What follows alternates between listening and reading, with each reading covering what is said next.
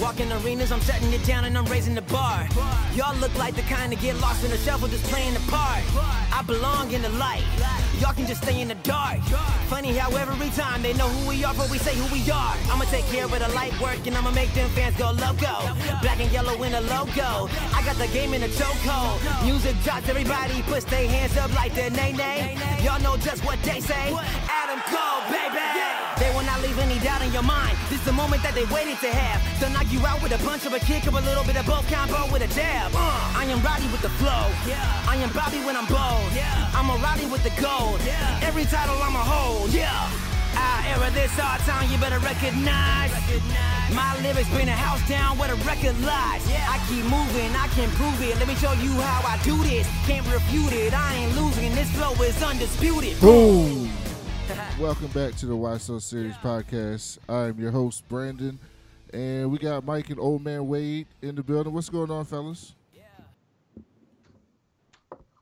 Hello? It's really good. It's really good.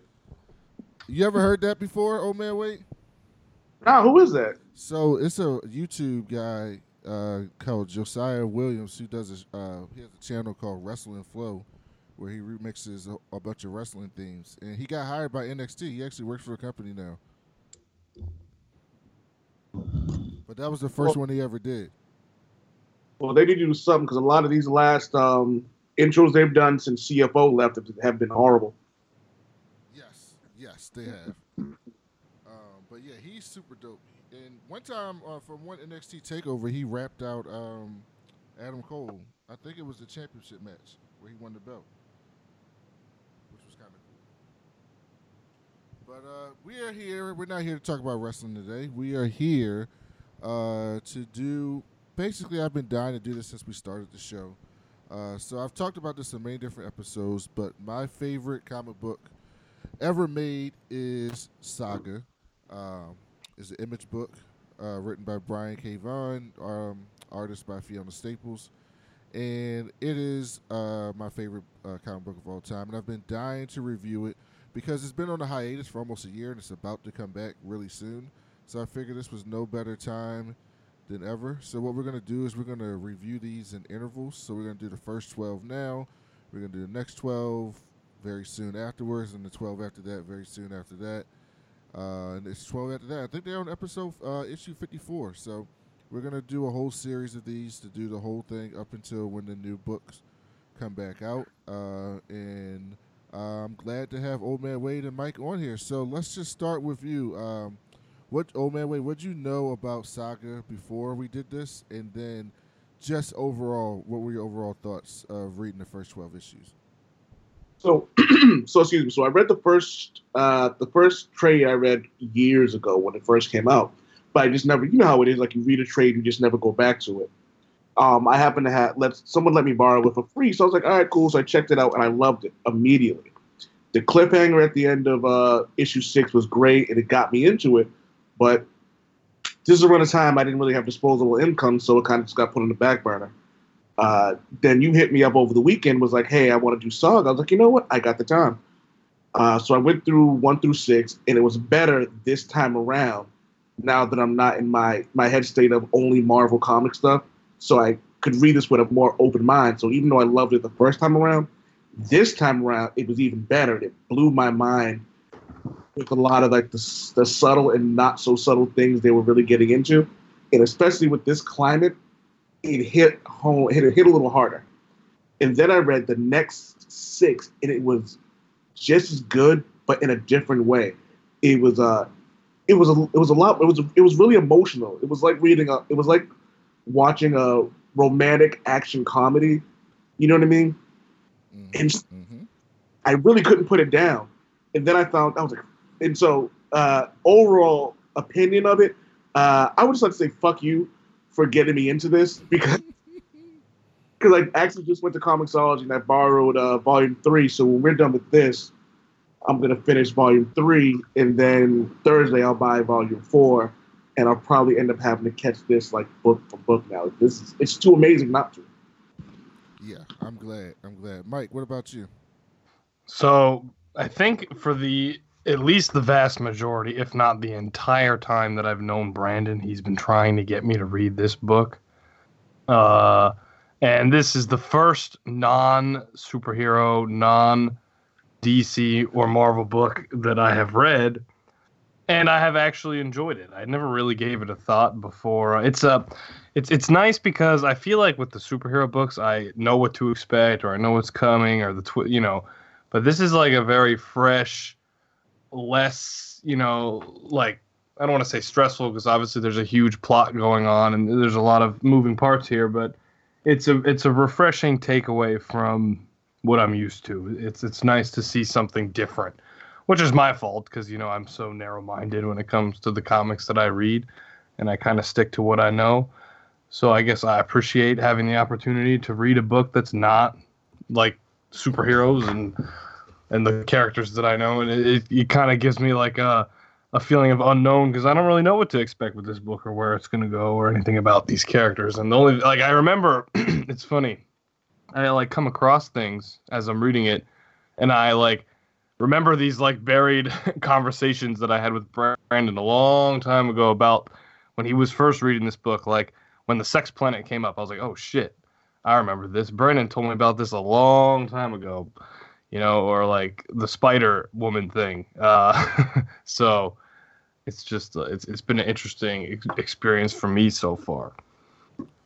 Yeah. So yeah, this book is definitely different than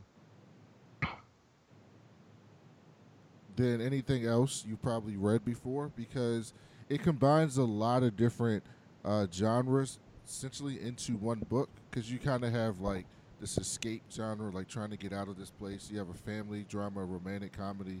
You got action. It's kind of political undertones to a lot of political undertones to it, all wrapped into this space Star Wars Game of Thrones drama, and it's fantastic, man. And this book is, and it only gets better, right? So like if you guys like the first 12 issues, it only gets better. Like it only it only gets more ridiculous in some ways. It only gets more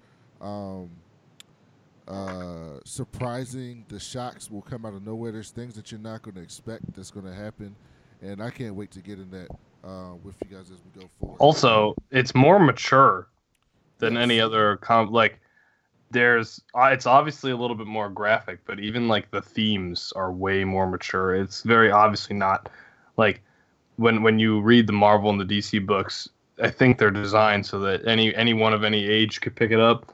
But I'm pretty sure that's not their intention with this series. So that's another I like my stuff dark and aggressive. So this is it's been fun for me to have that in a comic book because I've only seen that in the DC Black Label stuff, which I really haven't even read that much of because it's just a process. But yeah, go ahead. Now I was just gonna make a comment about the tone of the book. You're 100% right.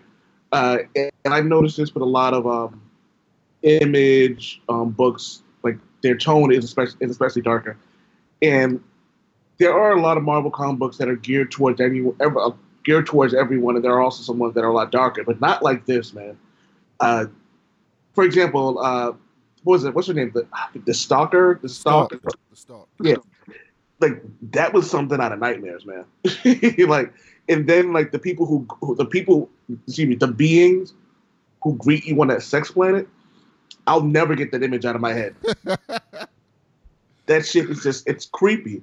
And we'll get into it because I don't want to get ahead of ourselves. So just wait till some of the oh my gosh, I can't wait for you guys to keep reading this. It's so great. Like I read all this and I forget. I don't want to say I forgot about it, but I just haven't thought about Saga in a long time.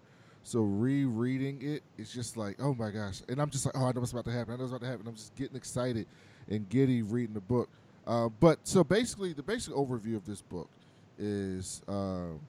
It follows the family of Elena, Marco, and Hazel.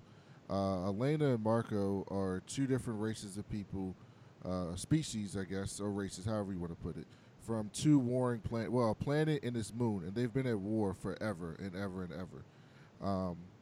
And so they hate each other. It's just like they hate each other. Their species, their races hate each other. The Moonies hate the Landfallians. They like it's Wreath and Landfall are the names of the planets, and they hate each other. And Marco was a prisoner of war, where Elena was a soldier guarding it, and they basically fell in love, and that's basically something that's not supposed to happen. And they fell in love, and the story picks up with Elena giving birth to a hybrid or mixed breed or mixed race, however you want to put it, baby, who is Hazel. And because of that, because they escaped in it together, both people, both high ups in both races, want to capture them and kill them, and get the baby. And the reason why is because they don't want it out there that the Reefs and the Landfillians can fall in love with each other, because there's a whole industrial war complex for why this war has been going on, to the point that it's a proxy war. They don't even fight it on those two planets anymore. The war takes place throughout the galaxy on other people's planets, destroying their lives and destroying their countries or whatever, the places where they live, all over this war that nobody even remembers why it started. That part cracked me up when they got to that part. It was like the war. What does it say? The war's been going on so long. Neither species, neither people could remember why they actually fought to begin with. Which is like almost a direct mirror of Romeo and Juliet, which I feel like is a theme here, but it's also a direct mirror to our world. Yeah. Because I'm pretty sure, like, when we look back at a lot of these, I think it maybe like another not even another 50 years. Let's say another 10 years. People aren't even going to remember why World War I was started. You know what I mean? No, World War I. They don't know why we're still in the Middle East. That's 100% true. They don't know why the Middle East war still happened. And the proxy war is a great example for what we do in America. We don't ever fight a war on our land. I'm grateful for that. There's never any war in our land. We always go to other people's lands, people who are less fortunate generally, and kill them and destroy their land and blow shit up and cause chaos over there. We don't ever do that shit here, ever. And the people here on our planet get to sit here and live these lives. And we know there's issues in the United States, but we don't have to deal with that, right? So we get to just go through life and deal with all the other shit that we have to deal with and not even have to worry about our bombs going to blow up. Do we have to go hide for cover? Like, none of that shit. I mean, there's like mass shootings. That's not the same. I was actually going to say that the people in other countries is like, somebody's like, we should go over there and start a war with them. And they was like, have you turned on the TV? They're killing themselves. We're fine. Yeah. And I'm not, and that wasn't even me trying to be funny. I legitimately like, what? Okay, let's, not to bring this up in it, but since Fuckboy 45 has been in office, like now people are just kind of like, the racist people have now risen up. They've started desecrating Jewish cemeteries. We're now seeing more black people and people of color being shot by the police. And and then look, recently, people I guess are. I read online that there has been an upsell in Asian people buying weapons because they've been being like harassed because of the virus, as if they haven't lived here just as long as we have. Yeah, and it's disgusting, and that's the way it is. There was a guy who works on my job who was saying that people were standing like 6 feet away, standing 6 feet away from him when he sat down on a train. And I'm laughing because these are the same people who are wearing masks that don't do anything. Oh my God, I know. Even the Surgeon General of the United States was like, guys, these masks aren't doing anything. You're actually buying too many of them and taking them away from medical providers who need them to perform surgery. Like, dude, I saw someone today with one that was like fashion.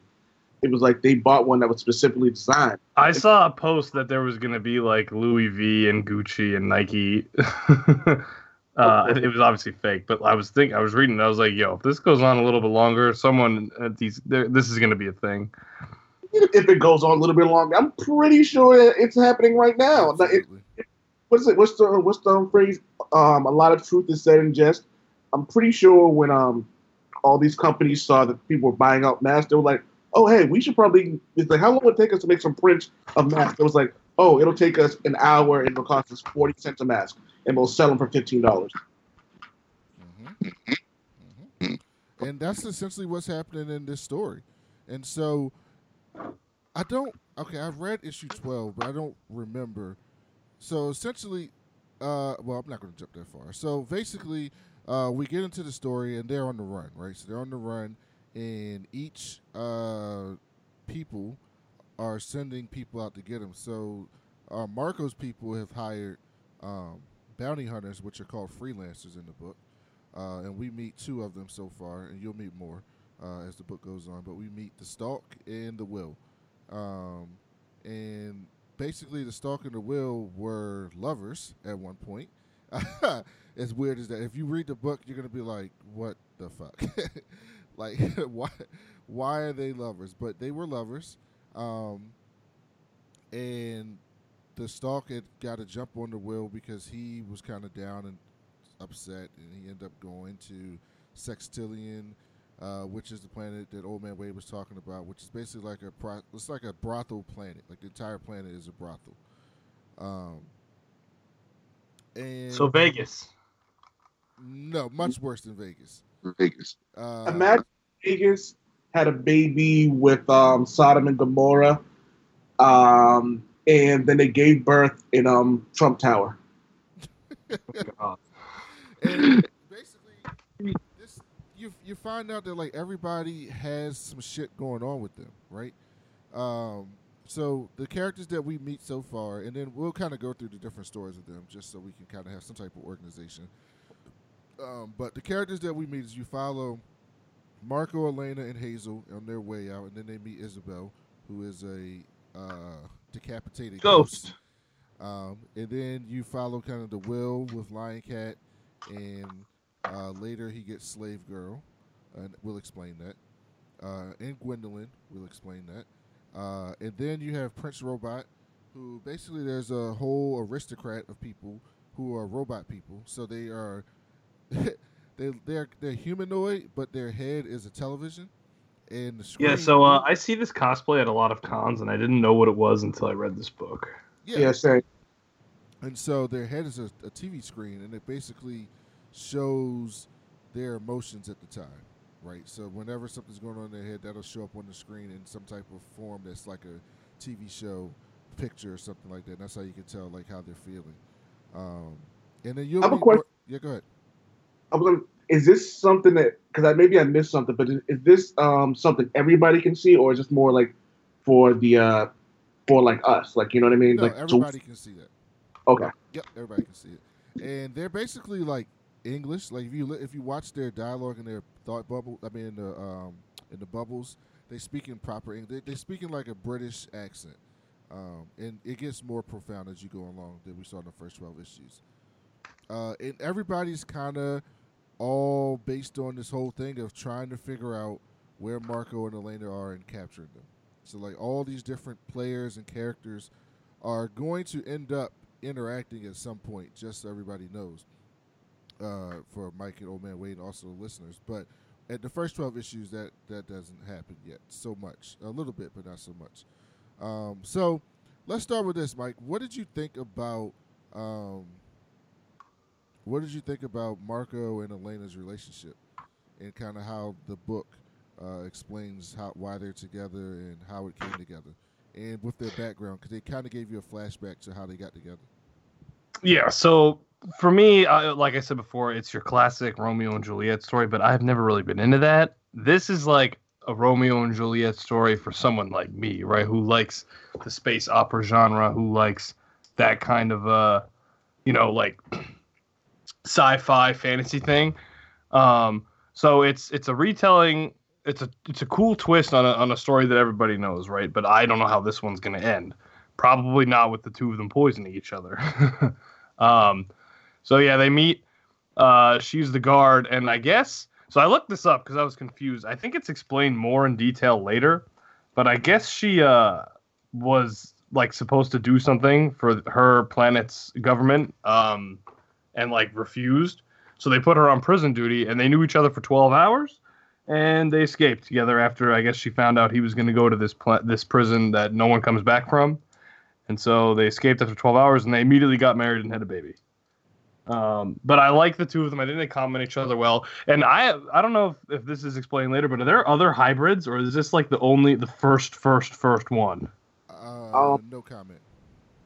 I know. Well, in the first, I kind of assume there must be, but I know they talked about it in the second trade about how this was something they attempted to do, and it was like a product of like rape and stuff like that. And so the more I'm reading into this, it kind of seems, like I said, it's very Romeo and Juliet. And what's the phrase? Taylor's told us all the time, blah blah blah blah.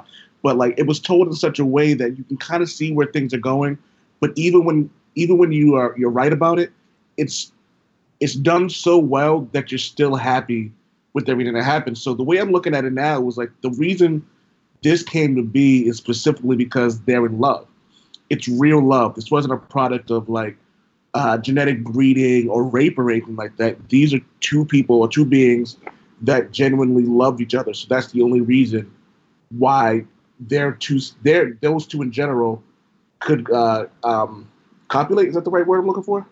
Yes. Well, yeah, and I mean, he was in love before. That I think they talk about it in like 9 or 8 or something with Gwendolyn. So like it's, I don't know. I guess like I'm assuming it was like I don't know if it was like an arranged marriage type thing, but he obviously wasn't happy. They weren't happy with each other. I mean, they go into a little bit of that. So he found somebody that he just connected with better. The 12 hours thing, I mean, they didn't really go into it too much, but you know. I know that we talk about people rushing into marriage in the real world, but I'm just kidding. For the extent of the book, I think that they're really good leads for this particular story, and it's like I like seeing this take in a genre that I like. You know what I mean? So yeah, and so the book is, by the way, it's narrated by Hazel, the daughter. That's who basically narrates the book, and you'll get a lot more Hazel as we go forward. But essentially, she's telling the story from her perspective. So you always got to remember that when you're not reading, they'll have panels that are her speaking and they're not like actual dialect.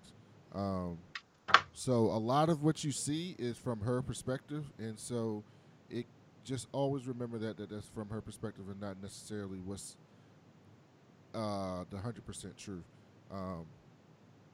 But yeah, so Hazel is a half winged person with horns. She is a half breed, and she is out there in the world, like basically the person that everybody wants to get. And so they basically find out that. Also, I meant to say this. So he can do magic. Marco's people can do magic. Yeah, I was just gonna say Marco's people can do magic, and so they each have certain things. In the Elena's people can fly. But you haven't seen it, but this is a spoiler, so I'll just say it anyway. But Elena's wings don't look like everybody else's wings. And so as you go along, you're going to see, like, more people from her planet, and they have, like, big, sprawling wings that can just fly and all types of shit. And it's a point of contention for her. But they are on their way. They're looking for this tree spaceship so that they can get the hell out of the planet that they are and get away from the people chasing them. And so then you kind of meet the people that the Marco's people hired to find them, and one of them is the Will. Old man Wade, what do you think about the character the Will as a bounty hunter and kind of his moral compass that you've seen so far? Well, what's funny about with a lot of the comic books I read, well, let's take Deadpool for example.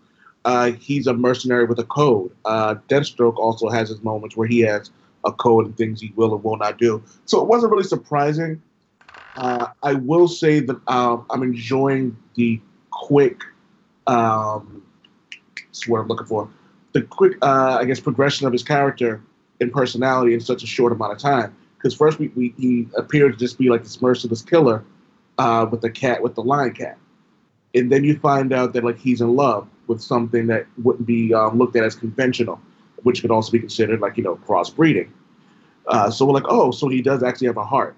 And then when he gets to this planet and he sees what's going on with this 6-year-old girl, it kind of looked like something Deathstroke would do. You know what I mean? Like when, or something like Deadpool would do when he sees, like, I was like, I'm not killing a kid. Like, you know what I mean? I'm not going to, or the comment when the woman goes, what's the difference between killing a child and then setting them up to for sex slavery.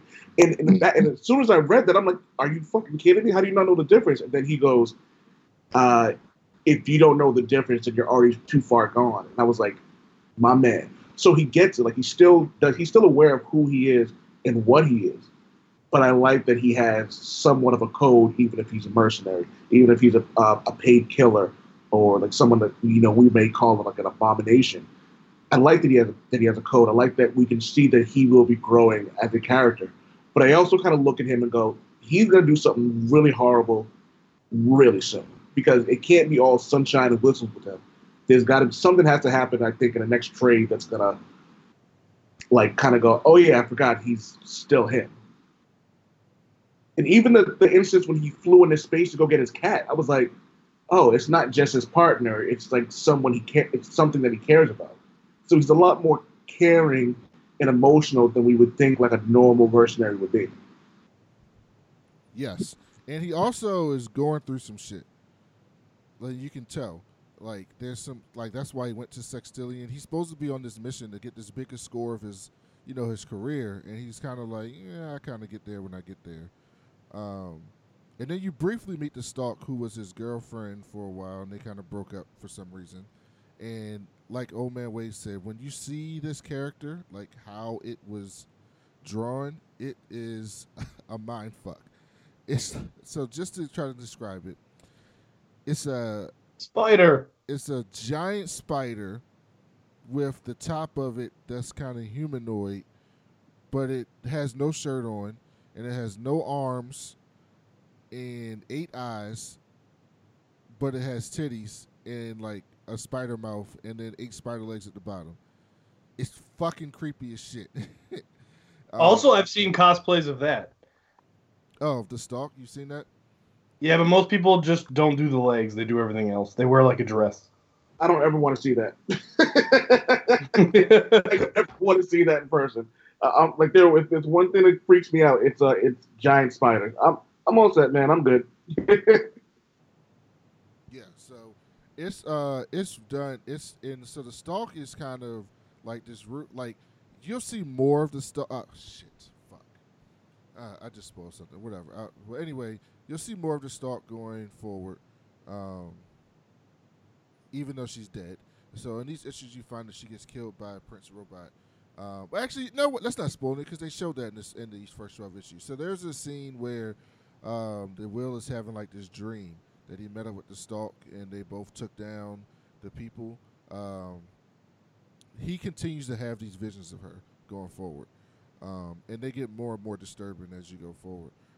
But she's basically this just like straightforward fucking killer. She doesn't have the mental, the moral pushbacks that the Will has. But in other ways, she is the more effective freelancer than he is. And so she's got a ton of arms and a lot of weapons. Yeah, so she shows up to get them, and they end up getting away. And then Prince Robot shows up with his crew, and he basically, this is another allegory for like, it was kind of like there's some police brutality shit. Prince Robot shows up, and the guy's like, he's grabbing a gun, and he just blasts a hole through her chest. Yeah, like if anyone, again, like going back to the things that we see today, like that's something like he's like, no, she was like using her phone or egg thing or whatever it was. And again, it was disgusting because like that's something you'll see today. How often have we seen it in the news where it's like, man went to go grab ID, get shot. Man goes to grab phone, get shot. Like, you know what I mean? Take your hands out your pocket, get shot. You know what I mean? Mm-hmm. So it's stuff we see every day. And like I said earlier, it hits harder now because these are things that we're seeing every single day. Like you can go on Twitter right now and see what's trending and go, oh hey, look at that. That's something that happened in the first 12 issues of Saga. Yep. And so I don't want to talk too much about the Stalk because you don't see much of her now, but that's kind of who she is, and she gets killed by Prince Robot. Prince Robot is very interesting because his story, at least what we see in his first 12 issues, essentially he is the prince of the leader of the Robot Kingdom. And he was a war hero, a quote-unquote war hero. He was in this place that was like one of the... Hell. Yeah, they call it hell. It was like a big ass battlefield where a bunch of people died. He just got back from there. He was ready to start a family, and they call him up and was like, "Hey man, you need to go out and get this. You need to stop these Marco and Elena." And so if you notice, everybody in power is so bent on stopping Marco and Elena, and it's because it ruins the myth. Like it ruins the myth, and they make way too much money. They make way too much shit off of this war that nobody wants to seem to care about, and they don't want this. And so you find out that Prince Robot ends up showing up. He kills the Stalk, and then he ends up. We didn't talk about this, but there's this book that Elena and Marco live by. It's their favorite book, and it's by D. Oswald. I forget his name. And so it's this one-eyed Cyclops dude. All the characters are crazy as fuck in this book. And I don't remember. Did they tell you what the book is about in issue 12? I don't think so. Okay, so I don't want to ruin it. Okay. But the book, the purpose of this book and what it is written, and the book is essential to this story. It is when they were talking about the author and all, they kind of hinted towards it, and I think there was still a back and forth between the robot guy and the author. They were kind of going back and forth on what it was. The author was denying what he felt like it was. Yeah, so Prince Robot gets a hand in the book from one of Elena's old soldier comrades, and he basically it's a little bit of a time jump, but next thing you know, he's at the author's house. And the reason why he's at the author's house, I'm not going to give you the exact reasons, but it's because this book is essential to almost everything that's going on in this story. It's the core of it. But at the end of the last issue of what we're reviewing today, you find out that Prince Robot shows up at this author's house and is interrogating them, stabbing them, trying to get information out of him. And the whole time, Marco and Elena and Hazel are there, hiding. And that's where you kind of end on this. And so the other thing about this story that I'll tell you is every story arc ends with a cliffhanger. And while we can continue to read now, when I was reading this shit and the fucking shit would be on a cliffhanger, it was the most frustrating thing in the world because it gets so incredible as you keep reading. But yeah, so we find out. Oh, in the meantime, Marco and Elena get to the spaceship, and he had to sacrifice something to get on the spaceship, so he leaves his weapon behind. And so one of the things that Marco did was he made a pledge that he wasn't going to be violent anymore. And you see why. Did y'all see the scene where he went off on those people and was about to just fucking slice them up? Yeah. Marco has a problem, to put it lightly. He has a violence problem, and he knows he has a violence problem, and he's committed to stop doing that. But a running theme in his book is that he always gets called back to it. Does he have a violence problem, or does he have a problem with stopping once he committed violence against someone who's actually been violent to him? Because honest to Odin, I kind of felt him on there. It was like, you shot my wife. Like, you know what I mean? You could have killed my kid. There wouldn't have been any posturing after the dude cut the dude's head off, his hand off. I wouldn't have said, I'm going to cut your head off now. I'm just going to cut your fucking head off. But I love the way his wife, like, flat out shot him. And he looked up and kind of got to his senses and was like, this is why I love you. I'm like, that was deep. Yes. And so Marco has a violence problem. He sacrifices his sword. And they get on the spaceship that's a rocket ship. And the rocket ship is kind of intuitive. It's like a tree, and it kind of aligns itself if it likes you. And so the rocket ship was kind of formed a partnership with Elena already. And so Elena and Marcos and Hazel and Isabel are on this rocket ship, and the rocket ship just takes them somewhere. And the next thing you know, Marco's parents show up. And Marco's dad is dying, which he hasn't told his family yet, but he's kind of like, because he's dying, he's kind of looking back on his life and just like, I'm not going to be that dude anymore. But Marco's mom is one of those. Hardcore. is one of those parents. She's hardcore as fuck, and she's not here for Marco being with with Elena. She is not here for that at all.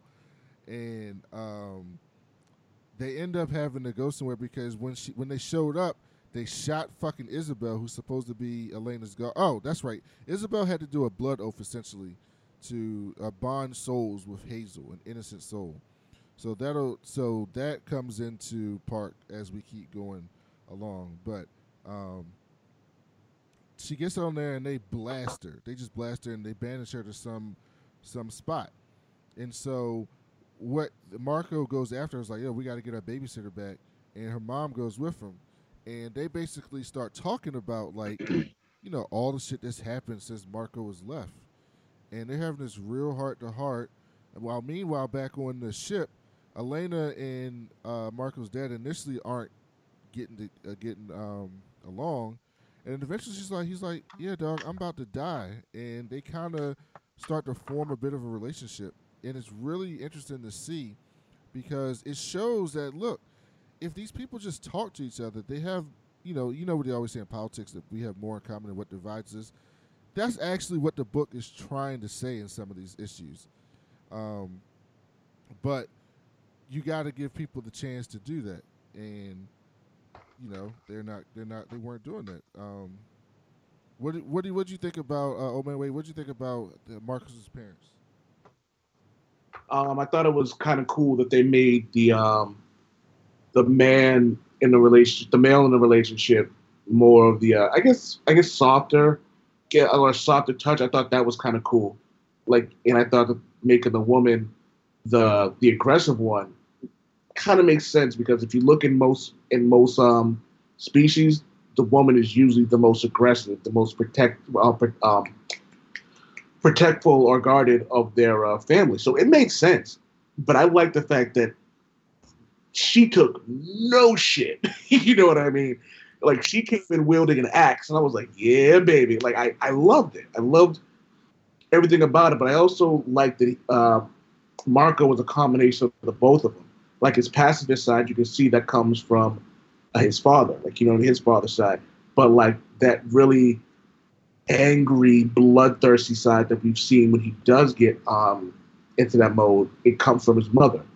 So I like, you can see where his personalities come from, and where, and like why he is the way he is, and why he has to be so restrained. And I like what they did with, without spoiling too much, when I forget Marcos' wife's name.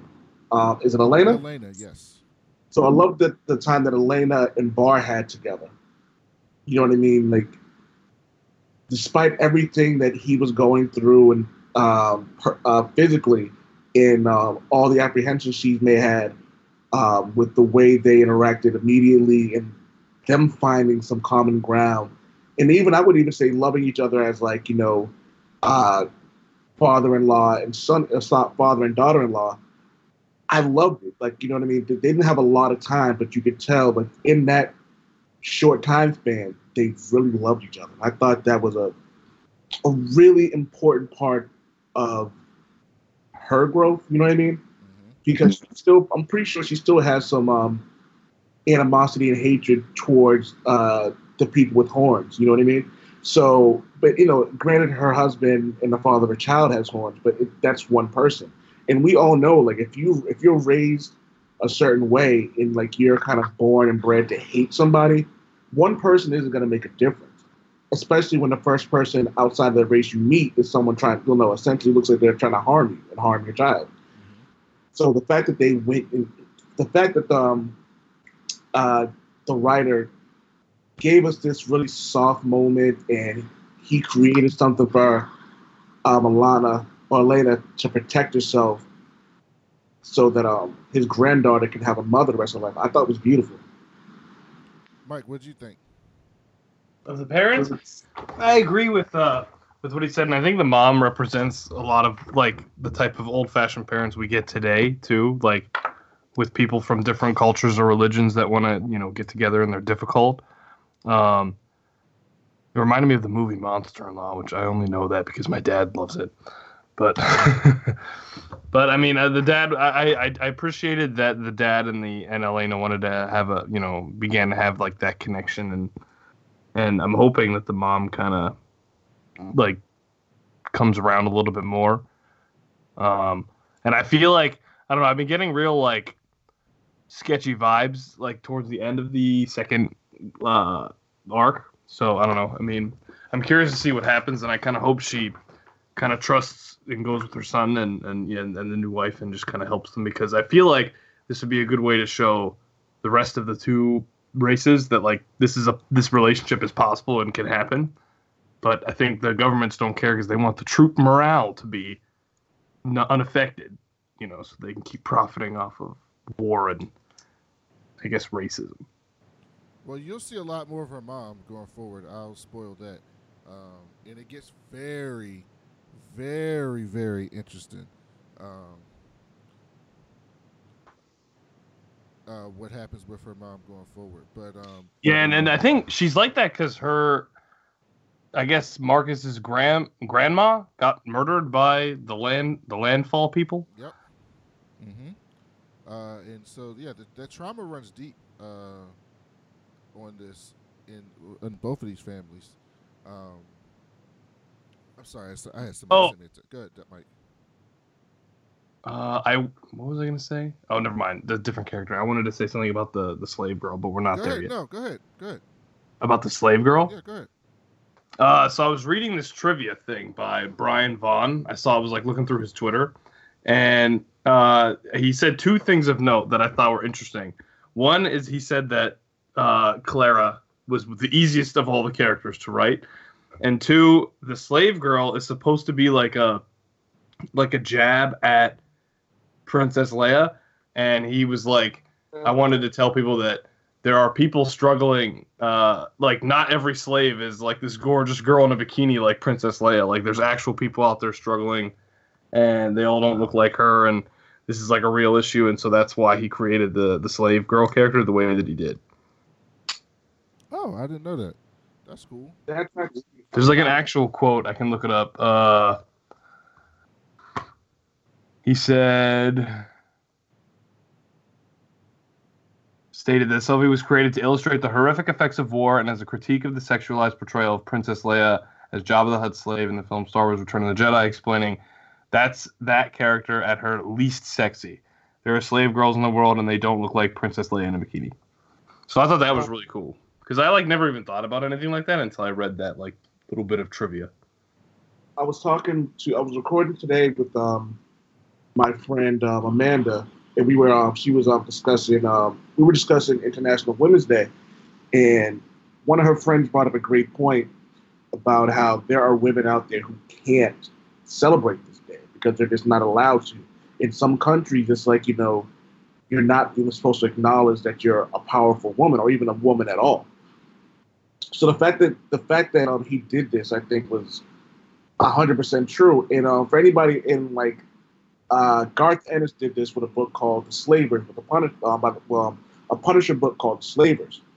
And I remember him writing The Punisher thinking that he had never been this angry before. And I understand that, because there is nothing in this world I think that's more disgusting than like sex trafficking. You know what I mean? Because if there is, as he put, it isn't just an adult women. We know that there are a lot of races and countries out there. Not a lot of races. We know that there are a lot of disgusting monsters out there that prey on women and little girls that young.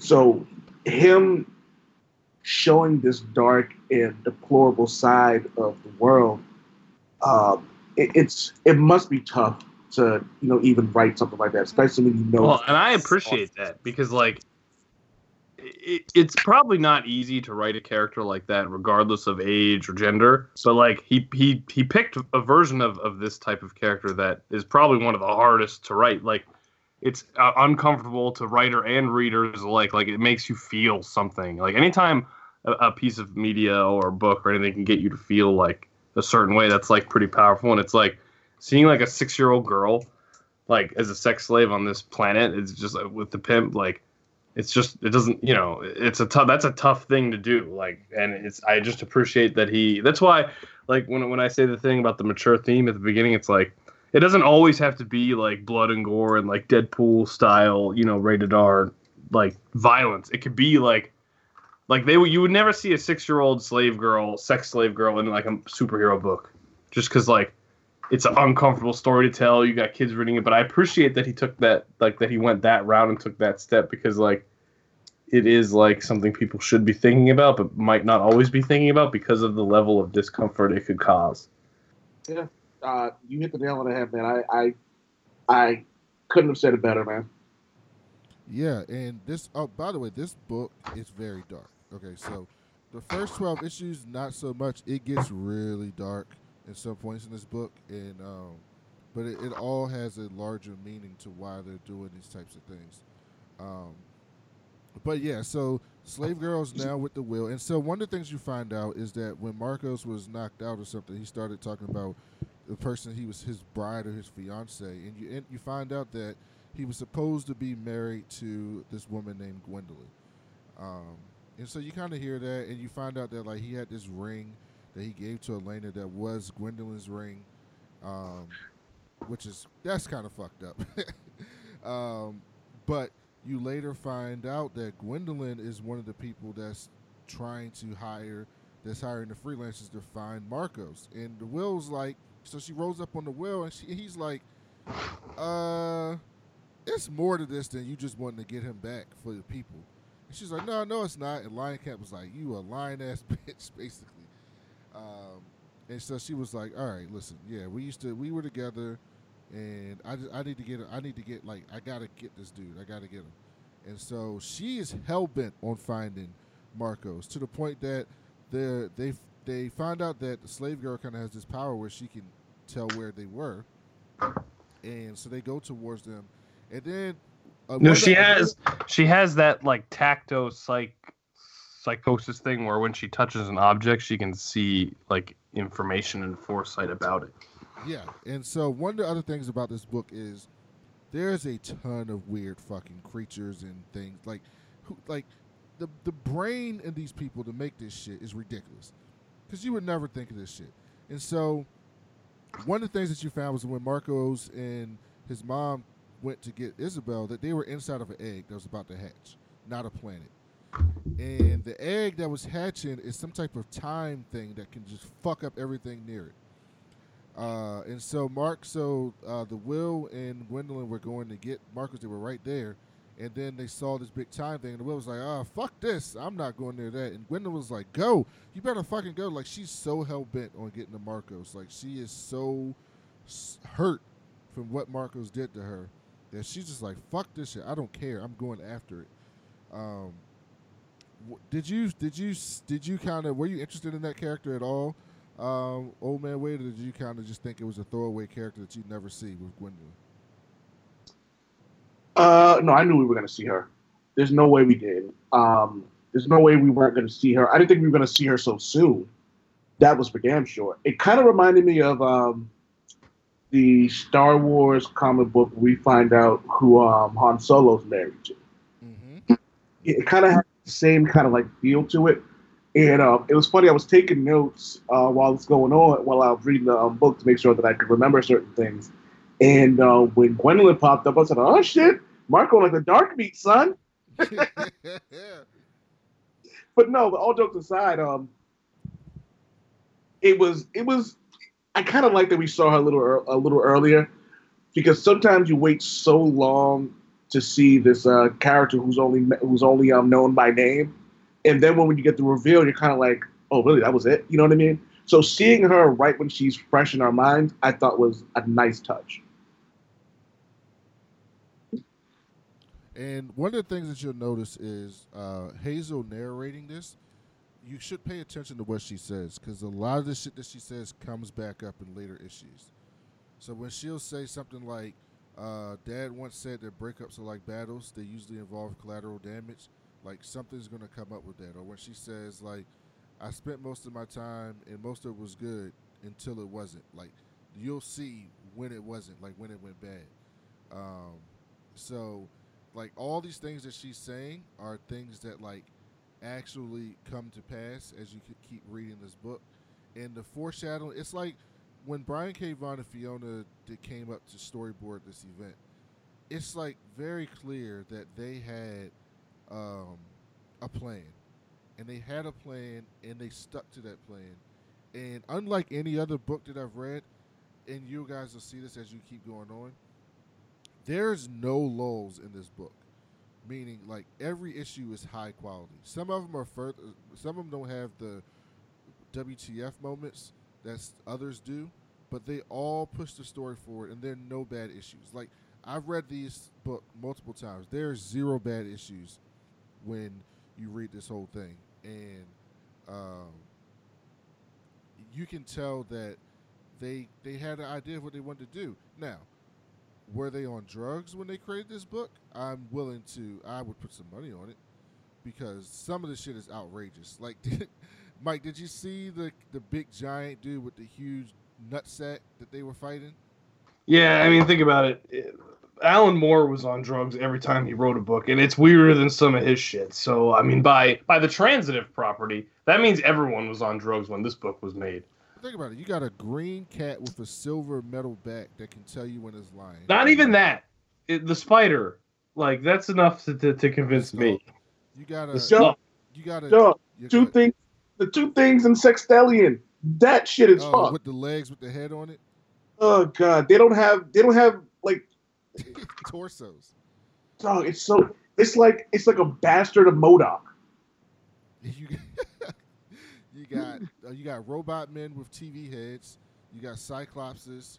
You got guys with horns. Guys with horns and a woman with wings are the most normal things in this book. You have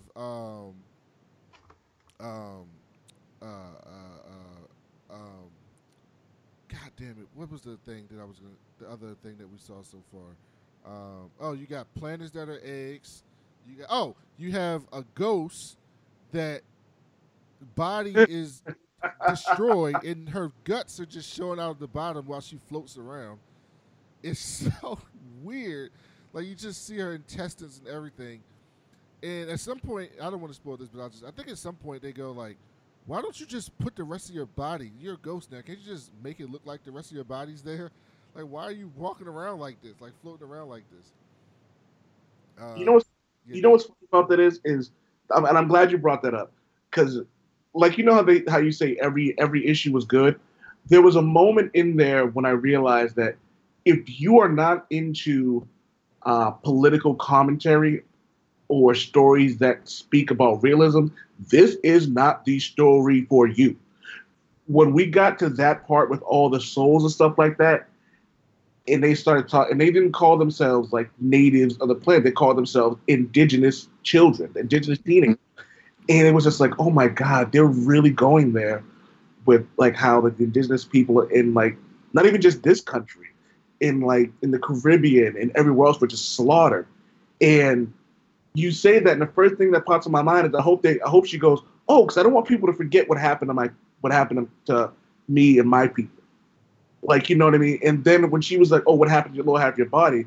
And she goes, oh, I stepped on a landmine that wasn't meant for me, but I don't know who it was meant for. I was like, fuck. Like, that was deep, man. And if you say these books aren't, if they get better each issue, or there aren't any bad issues, then this is going to be a hell of a ride. Because a good writer doesn't need these what the fuck moments every issue. A good writer or a phenomenal writer will just be able to tell a story and keep you engaged. Because there were certain parts where there was nothing going on. Like, let's take part of the first issue, for example, where let's go to the very last issue that we're covering, issue 12, where the writer is talking to the robot. And he asks him, oh, what battle did your son die in? And he goes, he didn't die in battle, he hung himself. And then he calls him a coward, and then he gets into, do you know how many people kill themselves after these wars, and getting into all the stuff? And it's just so well written. And the artwork it just brings it out to life. And it makes you feel all these emotions that you're not expecting to feel going into a comic book or just reading in general. And then when it hits you with the cliffhanger at the end of that, you're like, holy shit, this keeps getting better. And I'm not going to be shocked if that robot's kid isn't his kid. Oh, the robot's kid. Oh. I'm willing to bet money that that's not his kid. And so this book is very political, and it really shines a light on things that we take for granted, and things that people don't particularly care about or pay attention to, or all of that, because the world is fucked up. And what Saga does is it shines a light on the world being fucked up, and then it shines a light on you, so you realize your world is fucked up too. Because we live in a world where we complain about certain things, but there's so many things that we don't even think about that are going on that are just fucking with people. And what this does is it shows you that like all these different people have so much stuff going on. And the one thing that this book does is it fleshes out its characters. You've only read 12 issues, and we've met probably 6 or 7 main characters, and you kind of have an idea about all of them. You kind of have an idea about all of them and what they're about. Now, you'll learn more. Some of these things will change as you go over time. I can tell you that right now. But none of these characters are just there for fodder. Like, you get it, and you're going to meet more characters. You're going to meet these reporters, and you're going to meet all this other stuff going forward that's like, what the hell is going on? It becomes a whole Bonnie and Clyde type thing going forward that is ridiculous. And the characters are very, very important. And they all have a purpose. And when a character dies, like we met the Stalk, 2 issues? Probably 2 issues she was in. When she gets killed, you're like, damn, she died already. But you knew something about the character. Like, it wasn't just an off character that got killed in 3 issues. Like, you knew something about the character. You're like, this character was in love with the Will. They clearly have something going on together. She's also a mercenary, and she knew something. Because remember, right before she got killed, she was like, I got a lead on our people, right? So she knew something that the rest of them didn't know, like, that nobody else knew.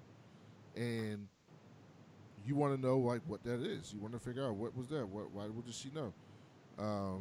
And that's what this book does, right? The book seeds things that you saw in the first 2 issues, or you're going to see in issue 12, and issue 20, and issue 30, and issue 40, and issue 50. Like, they all are going to come back to roost. And the reason why is because these writers are good. My favorite writer of all time is Jonathan Hickman, and Brian K. Vaughan is very similar to that, into the sense that he has a larger plan, and you can tell that he has a larger plan. When you read Hickman's Fantastic Four, you're not just reading a Fantastic Four story, but when you read Hickman's Fantastic Four, and then you read Future Foundation, and then you read New Avengers and Avengers, and then you read Secret Wars, you go, he was setting this shit back up 6 years ago. Like, it's a larger point to what he's doing. He even mentioned New Avengers. Yeah, New Avengers and Avengers, yeah. New Avengers and Avengers and the Secret Wars, too. It was set up all the way back into the Fantastic Four run. And that's kind of what Brian K. Vaughan does in this book. A lot of the things that you're seeing are building the world, right? He takes a few issues to build the world out. He tells you what's going on in this world, why these people are at war, why they don't like each other. You tell him why. He explains to you that these people are wanted, why they're wanted, that their relationship is unique. Then he tells you that they have all these different groups of people out in this world. You got robot aristocrats, you got mercenaries, and you got all these soldiers and people at war, and you got all the people who are basically collateral damage that are suffering from this war. And he's building this world out so that he can break it down as you go forward, so you can learn the different parts and understand it. And it's really, really brilliant. And so, let me see. We've been talking for almost an hour. Time went by kind of fast. Mike, anything else that you took notes on that you wanted to talk about that we didn't get to, or that you wanted to bring up? No, I said my 2 comments from the writer. That's what I wanted. Those are my trivia facts. Old Man Wade, anything else you got? All right, I'll just go run down my list. The stock is a thing of nightmares. The horrors of the indigenous people, which we spoke on. Super happy when the bounty hunter killed the groomer in that brothel. That made me Oh so. yes, we didn't talk about that. So yeah, so basically they weren't gonna. The Will was like, "Fuck this, I'm not doing this," and he was like, "I'm taking Slave Girl, and like I'm getting her out of here."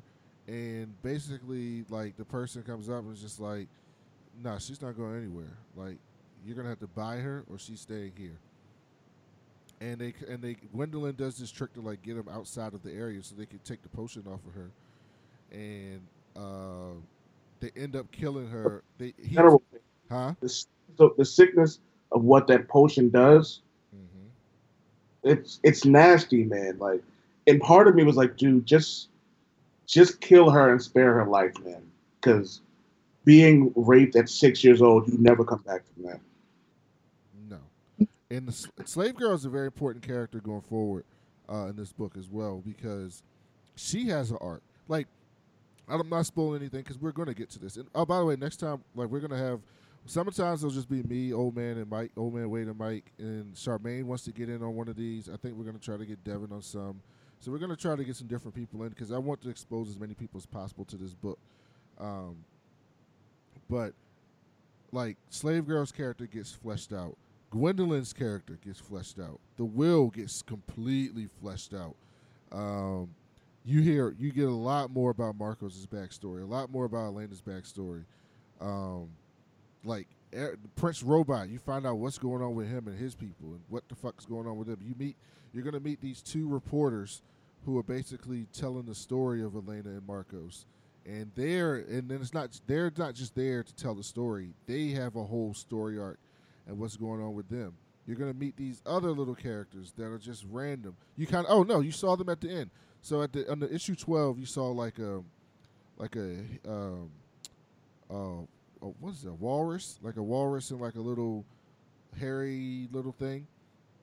Man, I don't know what that thing was. Their story gets fleshed out. Like they have roles in the story. Like the ability to tell stories with all these characters, and none of it seems jumbled or forced. Like as you read, you're gonna see that like all these people have points in them. But yeah, go ahead, finish your list, Old Man Wade. We also have as a fan of romantic comedies, this is an amazing story. And lastly, I swear to Odin, Netflix better not pick this up and turn it into some bullshit Lock and Key. I'm still pissed off at what they did with one of my favorite books. Oh yeah, that was the thing. So there's been rumors that this was in development for a series for a long time, but same thing with The Wicked and Divine, and I haven't seen either of them come out, so I don't know what's happening with that. Actually, let me look really quick. Have you read Lock and Key? No, I have not. Is that good too? Oh my god, Lock and Key. They get in, get out. It tells a really good story. The writer is amazing. The artwork fits the tone of the book. The characters evolve. It's super dark in a sense. It's not as dark as Saga in a sense, but it's a lot like like the sexual abuse and stuff like that. But the things that go on, you're kind of like, well, that's kind of fucked. And I think it's only 6 issues. And I know the first 5 are on Comixology to borrow, and the last one you have to purchase, which isn't a big deal. But for the most part, Lock and Key is one of the. I would put that in like my top 10 books that I've read. And when I saw the preview for Lock and Key for Netflix, I said, "Oh God, please don't tell me you guys are turning this into like Harry Potter or some shit." And sure enough, that book was the show was way more Harry Potter than it was like fantastic horror. That the fantastic horror movie that it should have been. This should have been a show that was adapted for Amazon Prime and done like The Boys, as opposed to taken by Netflix and then turned into a combination of a J.K. Rowling and CW show. Okay, so I'll look into Lock and Key because me and Old Man Wade were talking. And I was like, I want to get back to I need to get back to reading, and so a good way to read some things that are in the past instead of just reading current stuff is to do this. So the first one I wanted to do is to go through all the volumes of Saga, and then he told me we should do Invisibles. So after we do Saga, we will do Invisibles, and we'll just keep doing books like this. And a lot of them, honestly, I want to do a lot of Image books and stuff like that because those are books that people don't know too much about. You know, people don't read them a lot. Or they're not as popular as other books, but when they get popular, they blow up, right? Like The Walking Dead, The Wicked and Divine, Saga. Those books, when they get popular, they get really popular. But you kind of gotta have somebody tell you about them because you're not just gonna know to go out and buy Saga. Like, Image releases a ton of number ones every week. How do you know which one is good and which one you want to read and whatever? Like, it's kind of got to be word of mouth, right? Yeah, So, I agree. yeah, keep Like, going. they don't have the star power that like Marvel and DC have, where they can shell out like hundreds of thousands of dollars to promote something. And then when I found out that one of the reasons there was a year where Rocket Raccoon was the number one selling comic book, and then I found out it might even have been from you that one of the reasons it was the number one selling comic book is because they were giving it away in like Loot Crate and things like that, and those count as purchases. So you know what I mean? When you have the money to do that, you can just give out free shit. You know what I mean? But you get something like Saga, which I picked up like almost like instant. People gravitated to it almost instantly. Divine and Wicked, which I'm loving. I'm on book 4 now, I think. And you get something like Lock and Key, or I know Invincibles is supposed to be coming to Amazon, I believe, or like The Boys. And you get these comic books that a lot of people don't know. But like you said, once people grab hold of it and they find out what it is, word of mouth spreads with Twitter. People going, so like me, like let's say me and you didn't know each other, but like on Twitter, let's say you search like The Boys. It's like, oh, this dude, Old Man Wade Calm, likes The Boys, and he's not some random fanboy who enjoys it. And then we start conversing, and then that gets into 3 people, and 3 people turns into 5, and so on and so forth. So I kind of like the idea of these comic books not really being known to the masses, because what you get is you get a almost a cult following of people who are really into it, and then when you get the right people who will like Seth Rogen with The Boys, and I know I've brought this up fairly often speaking with you, when you get someone who's passionate about their projects, you get a TV show or you get a movie that's like stays true to the creator's source material. Mm-hmm. Anything else on your list? Negatory, sir. Mike, you good? All good here. All right, so yeah, like I said, we will be back to review the next 12 issues sometime soon, whenever everybody is free. We'll be back to do that hopefully the next couple of weeks or sooner. It's up to Old Man Wade and Mike, but I'm definitely down to do it because I just want to keep reading because I forgot how much I love this book. But remember, like, go out and support independent comics. Go out and try out new books, try out new stuff. Because, you never know when you're going to find a gem.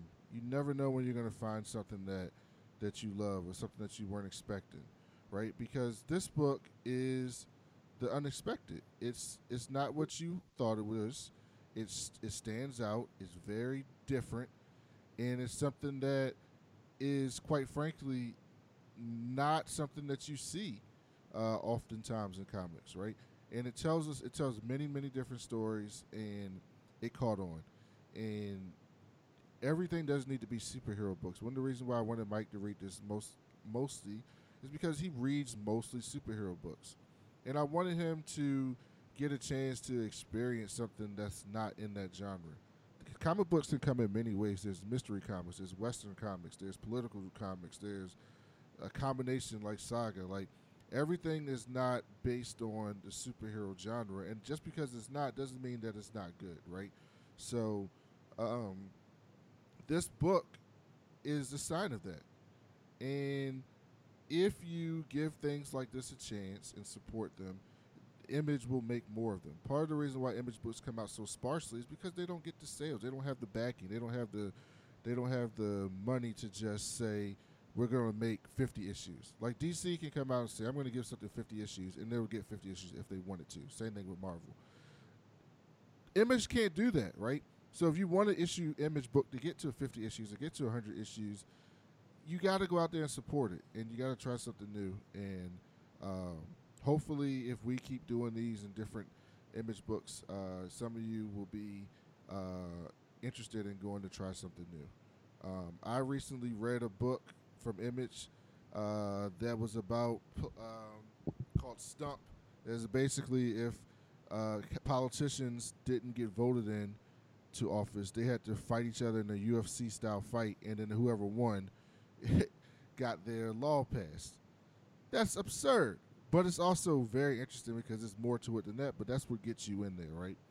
The Boys. It's not an Image book, but The Boys is a book that's not from one of the big two. Like, go read some of these things. So the last thing I'll do is, before we get out of here, I know Mike hasn't been reading much, needs to catch up. But Old Man Wade, tell the people some of the things you've been reading or some of the things that's on your list to read coming up.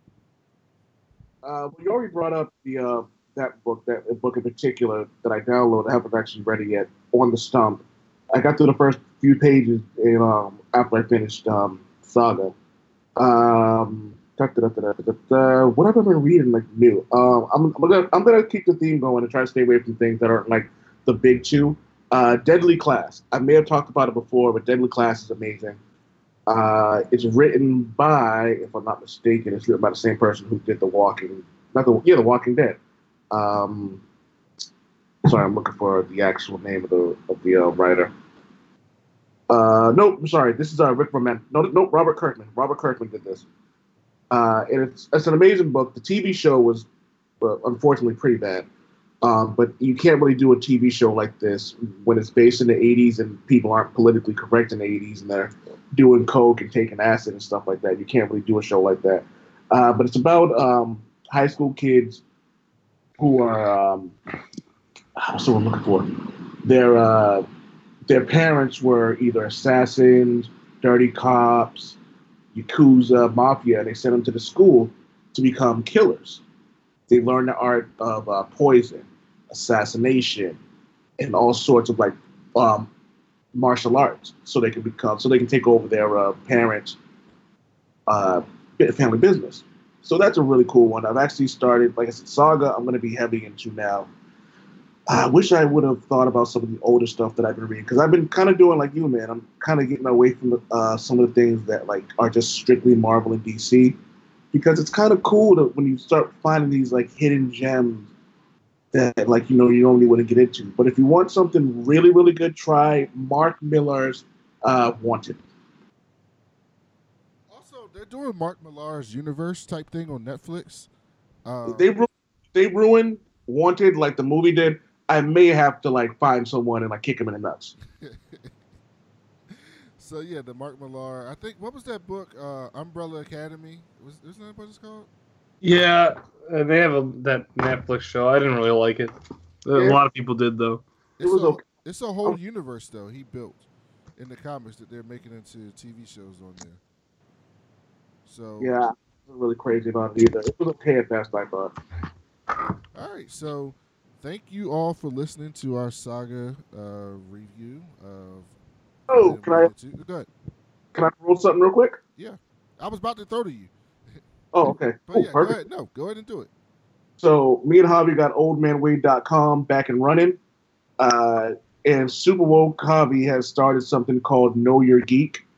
It's a first we write articles on a specific geeky genre, and then we take 30 minutes and we talk about that genre on top of the article. So you get 500 words on the topic from us in an article, and on top of the article, you'll get the places where you can listen to more discussion on it. So like me and Super Woke. So first, Super Woke and his wife, they discussed Stargates. And Javi's a science nerd on top of knowing political science. He breaks down like the science of a Stargate. He starts talking about the movie and the show and all this other stuff. But he also wrote an article on it. I recently did one, Know Your Geek, on Wolverine's memory and the Daniel Way run, and how he explained how Professor Xavier actually is the reason that Wolverine didn't have his memory when he got to the X-Men. So that's the whole thing. So oldmanwade.com is up and running. We're doing this thing called Know Your Geek. It's 30 minutes audio, 500 words in an article. And it's something we're going to be doing now Superwoke has one coming up on The Mandalorians. He wants to do one on Captain Picard. I have one coming up on Multiple Man's Duplicates. And I was actually going to bring it up to either one of you guys if you wanted to do a guest writer and do like 500 words on a specific like geekdom you wanted to do. And if it's two of you want to do like 30 minutes on that particular topic, you're more than welcome to, man. Just hit me up and we can discuss things from there, because we're looking for a lot of guest writers. And for this Know Your Geek, I'm going to talk to Harvey, see if he wants to do some people just kind of like do like guest spots so they can talk about their geekdom and maybe promote the things that they're doing as well, whether it be a website, their Twitter, their Instagram, or their podcast. Yeah, that sounds awesome. So what else you got going on too? What else with Bam Smack Pow? What's going on with the Old Man Wade show? What else you got? Let's see. What article have I written that's gonna piss you off? I recently wrote an article matching 30 WWE superstars with 30 Marvel and DC superheroes and villains, actually. That's on. So if you look up Bam Smack Pow and then Mark, if you Google that, I'll come up. An article came out today, why Olivia Munn should be Psylocke in the MCU, and I discussed why that is. I got a couple of articles on The Boys. I'm still watching Black Lightning. Hold on. You're still watching Black Lightning? I'm still watching and covering Black Lightning. Okay, hold on. We gotta take a second, really quick. What the fuck is going on in that show right now? This has been the best season so far, straight up and down. It's also had the best action of any CW show. The best what? Action, hands down. Oh, like you can tell that this whoever was in charge of the CW was like, yeah, put more money into this, please. Because like Black Lightning has a new suit now. The graphics don't look so cheesy anymore.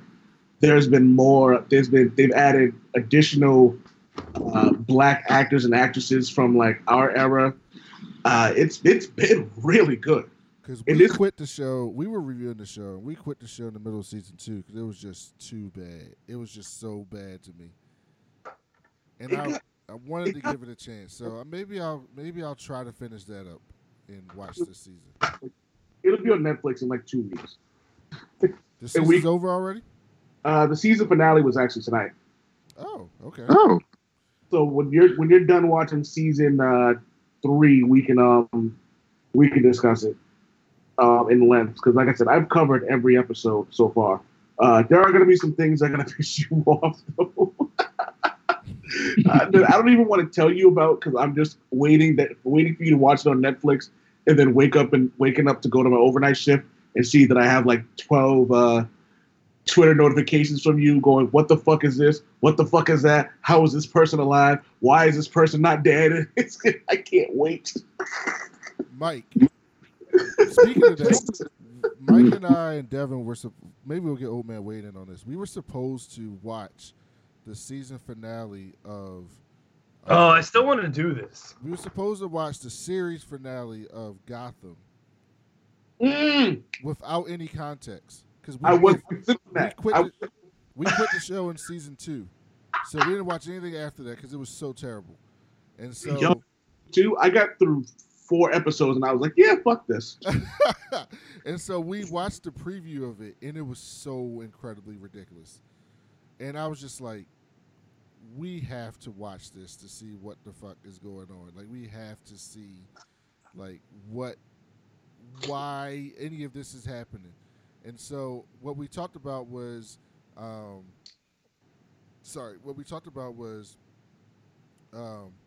watching the show and the series finale with no context, not looking up what happened before, nothing. Just turning on the series finale and seeing what the fuck happened and then reviewing it.